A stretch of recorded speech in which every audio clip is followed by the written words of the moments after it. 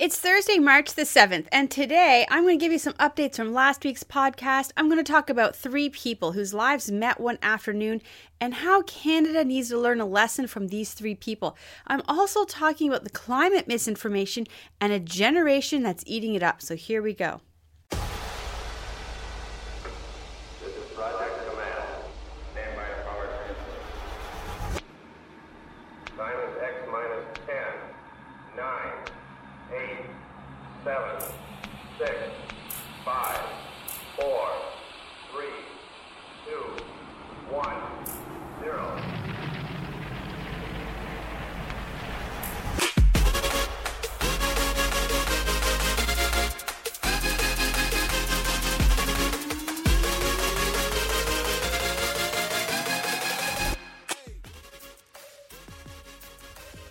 All right, I'm coming to you today. It is Thursday, but it's pretty late in the day, so you may not end up listening to this till Friday, but get ready. March break is coming next week, so there won't be a podcast next week because we are on March break, but I will be back the week after that. So let's get started with an update from last week. All right, so the SNC-Lavalin scandal isn't going away. Yesterday, Butts testified and basically tried to just mansplain away Jodi's testimony. He said they've experienced things differently, and she could not possibly have made her mind up yet because he hadn't given her all of the options yet. He actually said the first time he knew her mind was made up was when she testified. Really? And this morning, Trudeau had a live press conference. It, of course, was at like 5 o'clock in the morning if you're out west, and just the perfect time of the day if you're in Quebec. But besides that obvious problem, he said Jodi should have come and talk to him. And he blamed her for an erosion of trust. He basically said the whole thing was in her imagination. He used the words, she saw things differently. Differently than what? Apparently nothing wrong happened, so she saw things differently than what they were in reality. All right, so there's a problem here. The problem was only her imagination, right? So Trudeau, who's a drama teacher, and Butts, who has 0 legal training, are telling Jodi, who is an actual lawyer, that she just imagined that things were illegal. Some people are calling for Trudeau to resign, and actually, I do not believe this for a couple of reasons. One, it's election year, and the Canadian people should be the one who decides what happens. That's how it works in a free country. Also, history shows us that resignations before an election does not mean you're going to get a different party. For starters, remember McGuinty? He stepped down and called an election, and that gave us Wynne, who was actually worse than McGuinty. We didn't think we could get worse than him. Patrick Brown stepped down, and because of that, we got Ford, which I'm okay with because I like Ford. But seriously, don't kid yourself. Trudeau stepping down is not necessarily a good thing. All right, that's our first update. So our next update is the whole trans sport story. So you remember we talked about that last week. Well, now the Olympics are going to start allowing trans to compete. So men are now just going to be dominating all of women's sports. Girls have no chance. Basically, parents, we just need to prepare our girls because professional sports is just not going to be available for them. As a mom with athletic daughters, this makes me really angry.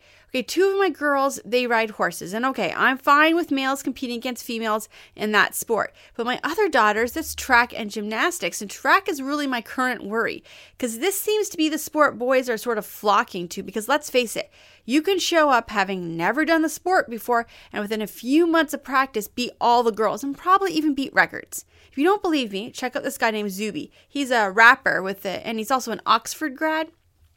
So he decided to try and break a women's sports record with just a few hours in the gym. He broke the UK women's deadlift record, right? Just a few hours working out in the gym and he could do that. Women's sports is over if this continues. And I'm sure that we're going to have more updates about this regularly. The third update is one from actually a long time ago, many months ago. I told you the story of Tommy Robinson. Remember, we went through the history of Tommy Robinson. And you can remember he went to prison for talking outside of court as a court building about a court case, and he was live streaming his talk, and he was arrested. He ended up being released after a few months, and the case he was reporting on was a rape gang case. And I talked about the history behind that rape case a few months ago as well. So for an update, Tommy has had to move his family to a different house than him because he received so many death threats. And in fact, people are in prison right now for trying to blow his home up. So his family's home address, not his home address, his family's home address was released to Antifa by a lawyer. Antifa then showed up at his family's home where his wife and 2 young children were. His wife called the police, and the police came and said that they were in danger and they will have to be moved to another safe house. And then a few days later, Tommy hears that his case, which was thrown out, is now being brought back, is going to be retried, and he has a chance of going to jail for up to 2 years. This would be the 3rd time he will have been tried for the same case of standing outside the courtroom talking about a case. Like it's absolutely mind-boggling. So if you want to follow Tommy's story, go to his YouTube channel and you can be kept up to date on his story because it is changing daily and it's actually very, very scary. All right, let's jump into our first big story. So we're going to be looking at the lives of 3 people and how everything went wrong one afternoon and how these people have warnings for Canada. Theo van Gogh was born on July 23, 1957. His father was a Dutch Secret Service agent. He was named after both his great-grandfather and his uncle. His great-grandfather was the brother of Vincent van Gogh. His uncle had fought as the resistance against Hitler and had been killed. This name would prove to be prophetic. Theo would also fight against an ideology that was invading Dutch people and would lose his life doing it. Theo went to law school but dropped out to pursue his passion, film. He was successful and became a well-known actor, director, and producer. Let's look at our second character in this story. Ayaan was born November 13th, 1969, in the brand new country of Somalia. 9 years earlier in 1960, Somalia was created when the British and the Irish government turned an Irish colony into the country of Somalia. A man named Maxam Sayed Born took over the new country and ruled as a dictatorship until 1991 when a civil war ended his rule. Not that things got any better after that. Basically, it's been in a civil war since it's been created. But in 1969, when Ayaan was born, her father was sent to prison for opposing this man. At age 5, Ayaan was sent to a man who performed female genital mutilation on her. She was upset, and her grandmother told her that she was now clean. As a child, Ayaan would pray to Allah that her father would be released from prison. In 1977, Ayaan's father escaped prison and the family moved to Saudi Arabia. Then they moved to Ethiopia. Then by 1980, they moved to Kenya. In school, Ayaan embraced Islam and became a supporter of the Muslim Brotherhood. She loved the Quran and wore her hijab. Then in 1992, she learned her father was going to force her to marry a man who was a relative to her. She did not want to be married, and so she escaped to the Netherlands and claimed political asylum. In the Netherlands, she worked as a translator for refugees. She spoke English, Arabic, Somali, and Dutch. Ayaan started working for the Labour Party. 10 years after moving to the Netherlands, Ayaan's faith was shattered one day, September the 11th, 2001. When she heard Osama bin Laden speak and heard him quote from the Quran, she picked up her Quran and read the verses. It was true. This horrible, horrible thing that had happened was from her Quran, the book she had dedicated her life to. Our third character in the story is Jason Walters. Jason was born in the Netherlands on March 6, 1985. His father was an American soldier and his mother a Dutch woman. He grew up in a nice subdivision and was very pro-American. He was a pro-American boy who loved the Netherlands. But in 2001, Jason converted to Islam. He changed his name to Abu Majid Amir. Jason's parents were divorced and he was living with his mother and 2 younger sisters at the time. His behavior changed so drastically, his mother and sisters ended up leaving and moving to a women's abuse shelter because they were afraid of him. His brother, Jeremy Walters, also converted to Islam. After 9/11, they joined an Islamic group called Mohammed Bayeri. They called out anyone in the Netherlands who was opposing Islam. So all 3 of these characters are now in the Netherlands. Ayaan began to feel she needed protection. She was starting to speak out against Islam. She was still working for the Labour Party, and she asked them for the new needed security. In her search for government security, she came across a man named Garrett, who worked for the People's Party for Freedom. Ayaan ended up joining the party and in 2003 ran for office. She ran with the platform of wanting to help women and especially girls who were abused in Islam. Talking about the abuse of women in Islam was a taboo topic at the time. Basically the way it is today. As she was running for office, she was supported by a man named Theo van Gogh. At this point, Theo had become a writer as well. He wrote a newspaper column and he wrote often about the Iranian Revolution and about September 11th. He was critical of Islam and didn't believe the Islamic culture could come and coexist within the Dutch culture. Theo was very opposed to the idea of multicultural. He believed the Dutch was a culture that needed to be protected. Ayaan won her race and became part of the Dutch parliament. She then wrote a screenplay called Submission. Islam translated into English is the word submission. She needed a producer and a director for her new film, so she hired her new friend Theo van Gogh, and he agreed to do it. He had written a book called Allah Wist Hier Beter, which is Allah Knows Best. This book was critical of Islam, and he had already received a lot of hate from the Islamic groups. One group in particular, Mohammed Bayeri, was very angry with him. Ayaan and Theo made the film, and it went like this. It was pictured nude women in see-through burqas. On their bodies were written words from the Quran, verses that not only allow abuse towards women, but actually call for this abuse. The women were then shown in scenes where they were being abused. This film brought outrage. Muslims were showing their outrage. Ayaan made sure that she went nowhere without security, and she told Theo to not put his name on the film, but he refused. He was proud of the film. She told him to get security, but he laughed. This is the Netherlands. This isn't Somalia or Saudi Arabia or Ethiopia or even Kenya. This is the Netherlands. What are you worried about? That doesn't happen. Those type of things don't happen here. But the ideology that had caused Ayaan to be mutilated as a child in Somalia had been in Saudi Arabia and in Ethiopia, and that ideology had tried to force a marriage in Kenya. That ideology does not stop at a border. It's an evil ideology, and it spreads its hate and violence wherever it goes. One afternoon, Theo was attacked by a man on the street. He was stabbed to death, and his body left on the sidewalk. The knife still in him. Between the blade and Theo's body was a note. Ayaan is next. The Mohammed group met and waited to hear. Soon they heard the news.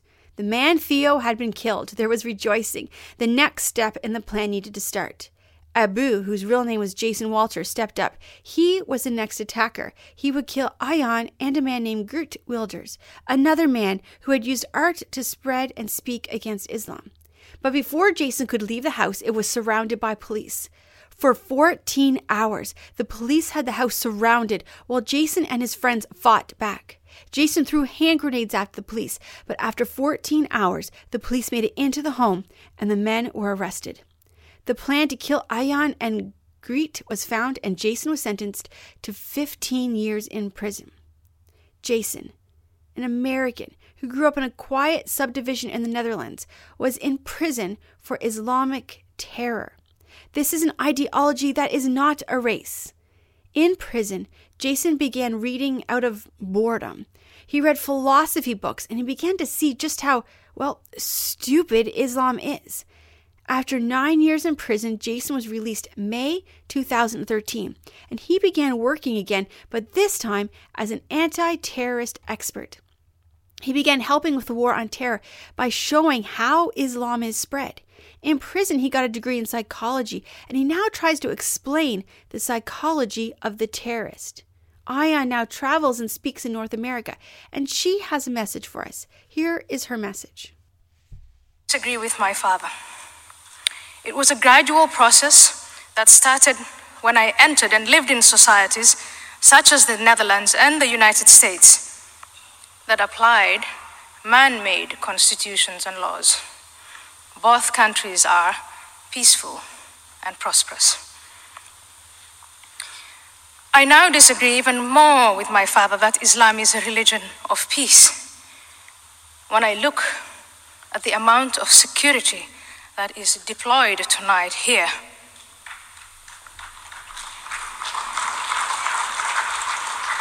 the amount of security that is deployed for the Richmond Marathon. 6 months ago, the Boston Marathon was bombed by two brothers who invoked the founding documents and the founding father of Islam.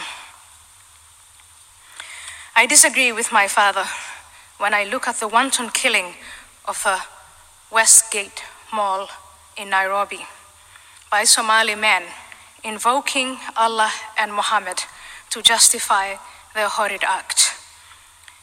Kenya is the most hospitable country to Somalis fleeing their own country, so it distresses me even more. I disagree with my father when I look at the reports this week of 30 men and women worshipping in Iraq who are killed by a suicide bomber invoking the very same God and the very same prophet that they invoke. I disagree with my father when he says that Islam is a religion of peace. When I look at the 120,000 dead in Syria, Syria is now a stage of a proxy war between Islam's two most important and most influential nations, the Sunni Kingdom of Saudi Arabia and the Shia Islamic Republic of Iran. I disagree with my father that Islam is a religion of peace when I read about the almost daily reports of the destruction of churches, the pillaging of Christian property, the rape of Christian women, the terrible exodus of Christians and other religious minorities from Muslim countries. All this is done by men who invoke the founding father and founding documents of Islam.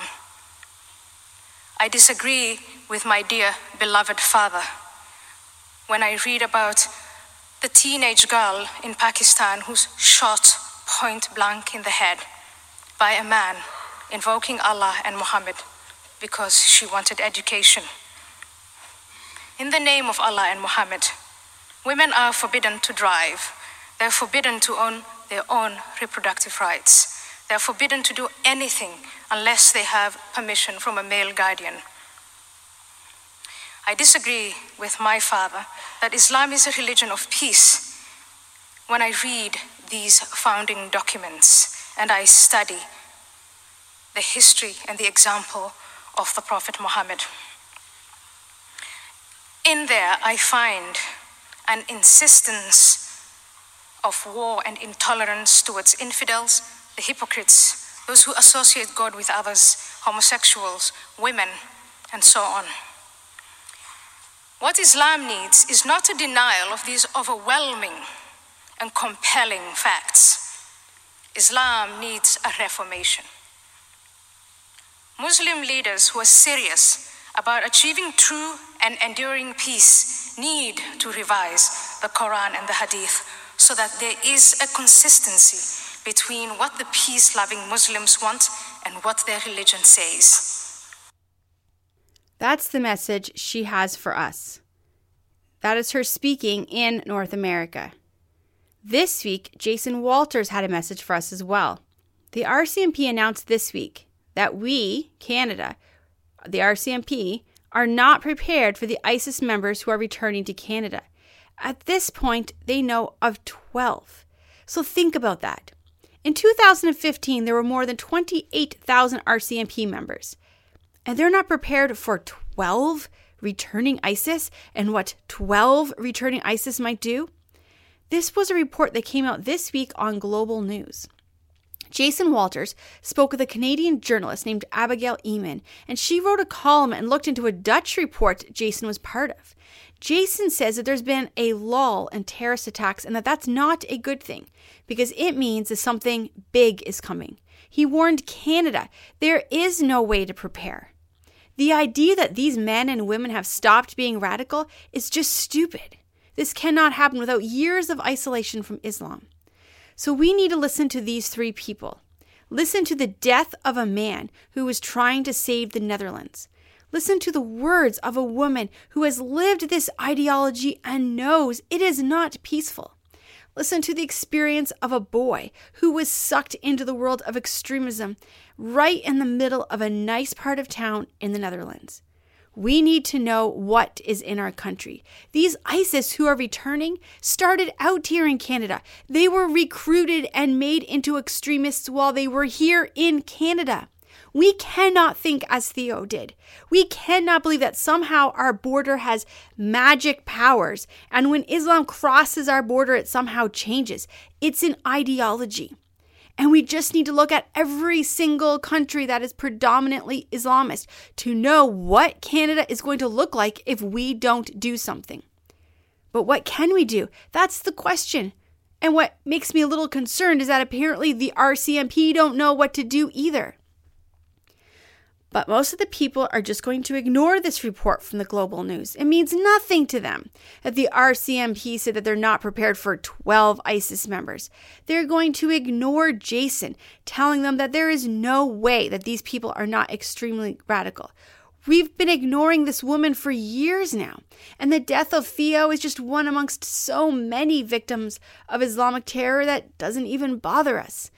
We've heard the sentence, Islam is a religion of peace, so many times that it is the first sentence we think of when we hear the word Islam.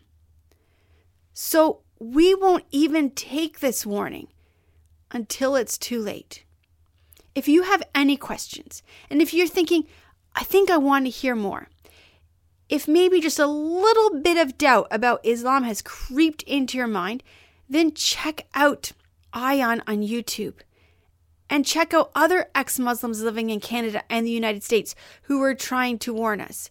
Check out One Godless Woman and The Apostate Prophet, or just Google stories from ex-Muslims and listen to them. They are trying to warn us. I know when you're brainwashed, it's hard and it's almost impossible to see the world as different than what you believe it is. And sadly, this is not only true about Islam, I see this with environmentalists all the time as well. And this week, I was reminded again of how badly our children are being brainwashed, and it's not their fault. They've been taught to accept anything said in the name of environmental responsibility. They've been taught this by children's TV shows since birth, and from kindergarten on through university and college, over and over and over again. Unless they have a person in their life who's monitoring the propaganda and is giving them another narrative, they have no chance but to accept it as the only reality. What makes me so angry is that these kids live not only in one of the best countries in the world, but also in the very best time in history. It has never been a better time to be alive than today. But we've terrorized this generation to the point where they believe that they are doomed.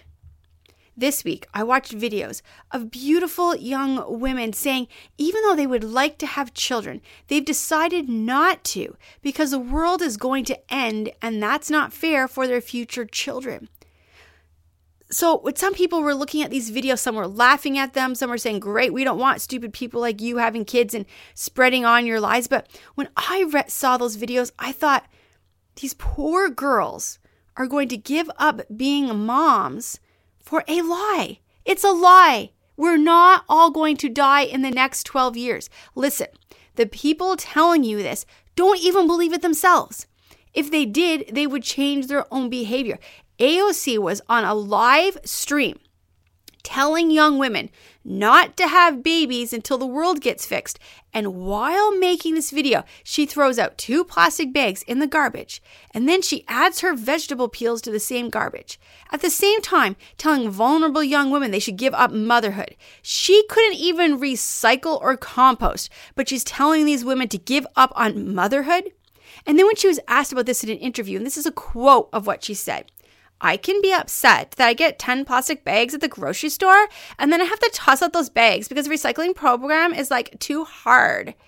Okay, so just remember, this is the same person who wanted to tear down every building in the United States and build a new one that was environmentally friendly.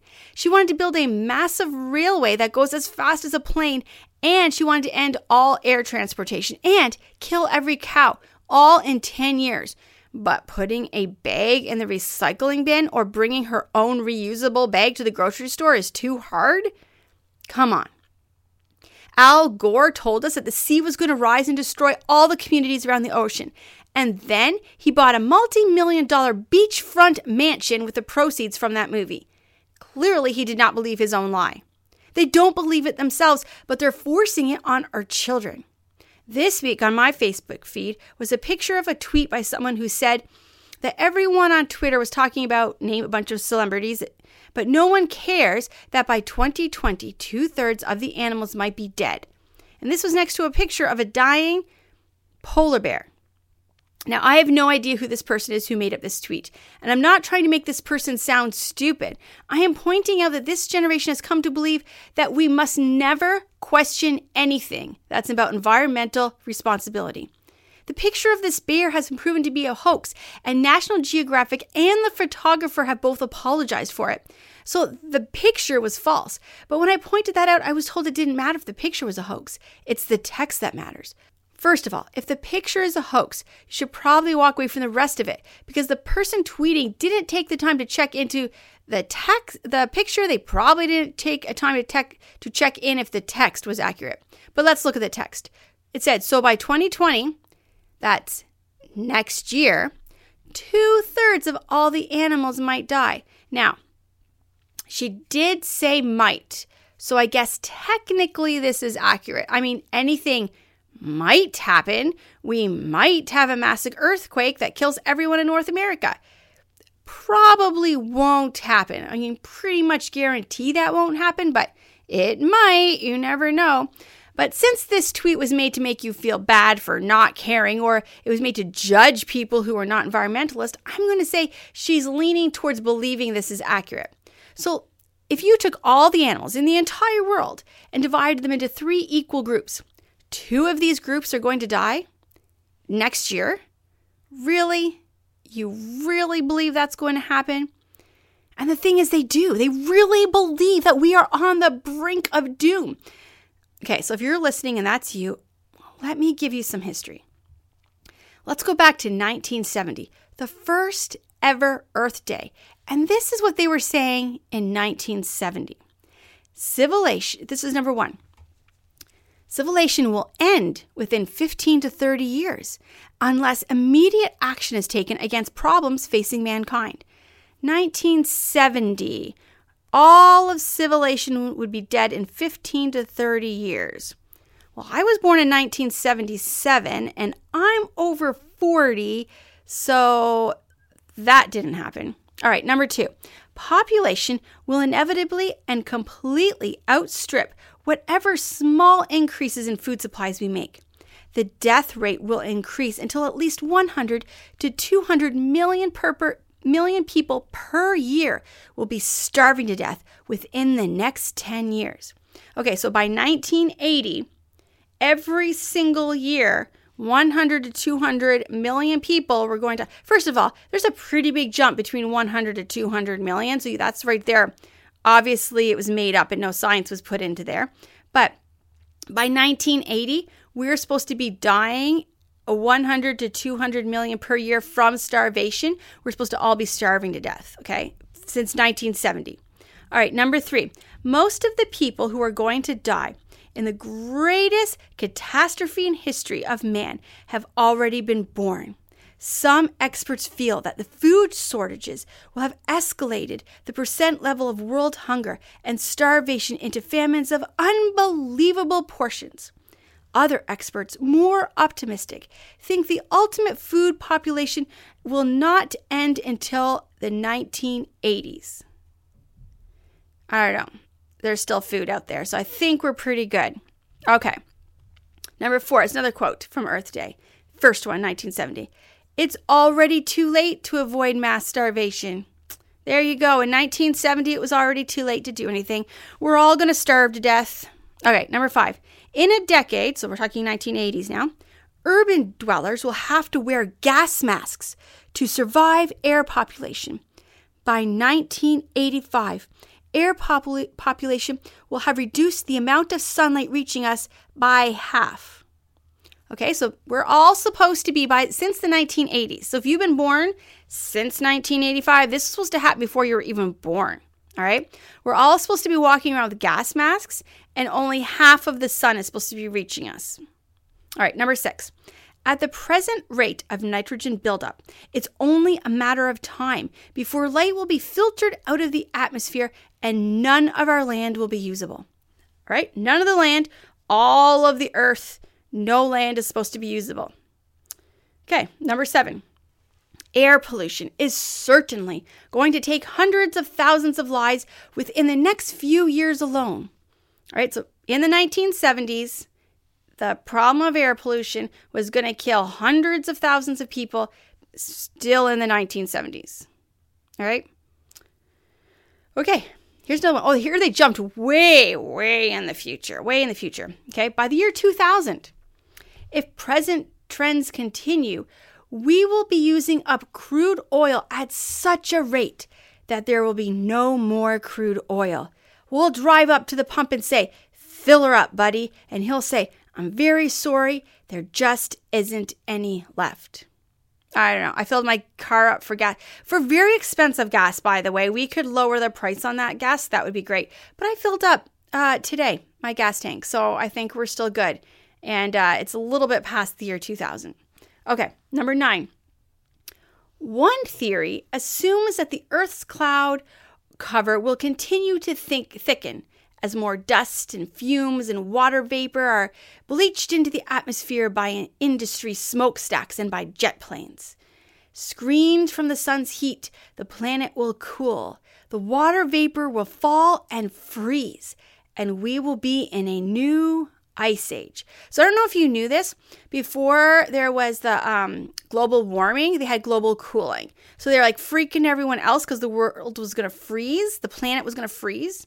And then the planet didn't freeze and actually was heating up. So then they panicked all the world saying, "Oh no, now the world's going to like burn up because it's going to like global warming. We're all going to die because the world's too hot." And then it stopped heating.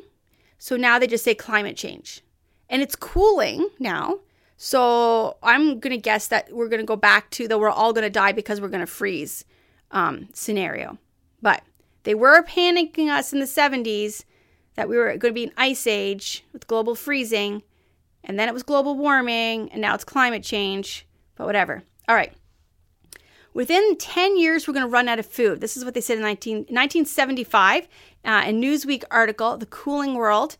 And they said, there are ominous signs that the Earth's weather patterns have begun to change dramatically, and that these changes may portray a drastic decline in food production with serious political implications for just about every single nation on Earth. The drop in food outtake could begin quite soon, perhaps just 10 years from now. So by 1985, we're supposed to be having mass wars over food. We have had mass wars. That has happened, but it hasn't been over food. Talked a little earlier about a certain ideology that's been part of some of our wars. Okay. Apparently also, according to the 1970s, this starvation is going to affect Canada. So this is a quote from the same news article. The regions destined to feel its impact are the great wheat-producing lands of Canada, the USSR, and the North. So Canada, we're supposed to be one of those countries starving to death due to the global freezing, because that's what it was going to be in the 70s. All right, here's another one. 1 billion people are going to die from carbon dioxide-induced famines. So this was from this guy named John Horden. He wrote this book called Population Bomb, which predicted mass starvation. So in 1971, he said that 1 billion people are going to die in a carbon dioxide-induced famines, and this would be part of the new ice age. And that by the year 2020, so this is next year, by the year 2020, we're going to see 1 billion people die from hunger. So one of those might happen things, right? Maybe this is where this girl gets this idea. Oh, I read it. Back in 1970, they said by 2020 this was going to happen. So I guess that's how 2/3 of the animals are going to die. It's going to be starvation by 2020. It must be like a magical thing that happens in January. Like, we're fine. 2019 is okay. We're all good. But, if we don't, like, this year, kill all the cows, that 2020 year is coming up. And 1 billion people are going to die from starvation and 2/3 of the animal. Okay, here's another prediction. By the year 2000, United Kingdom will be simply a small group of impoverished islands, and England will not even exist anymore. So all of these predictions were from the 70s, and they were all clearly crazy. They're crazy people. None of that stuff happened. But the new ones they're coming up with are just as stupid. In 2001, we were told we were going to stop having snowfalls. But by 2014, we had a record amount of snowfall. And Al Gore said sea levels were going to rise because of melting Arctic and Greenland, but we actually have more ice now than we did when he made the movie. So that beachside mansion he has is completely safe. And he knew it would be. Why would he spend millions of dollars on a beachside mansion if he actually thought that the water was going to rise and destroy all the houses in the area? And then there's this whole polar bear prediction. They're supposed to be all dead by now, by the way. We're not even supposed to have polar bears to take pictures of. And that's why that photographer went to capture the dying polar bears. He actually thought this was true. But instead, he found a thriving polar bear communities.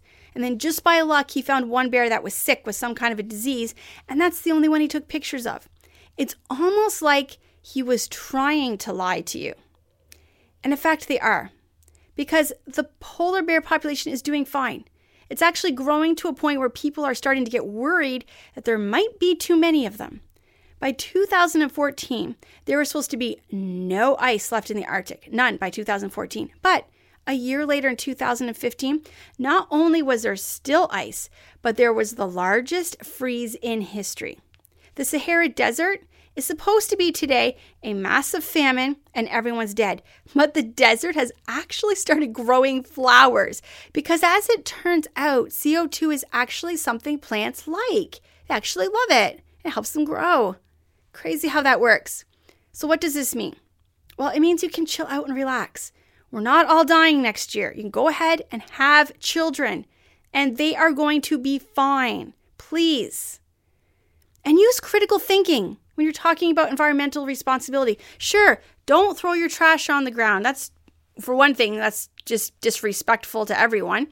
And reuse your plastic bags. I don't know anyone who just takes plastic bags and throws them in the garbage. Everyone that I know uses them to either pick up crap in their backyard or to put in their garbage bins like as garbage bags. No one does that. No one just throws them out.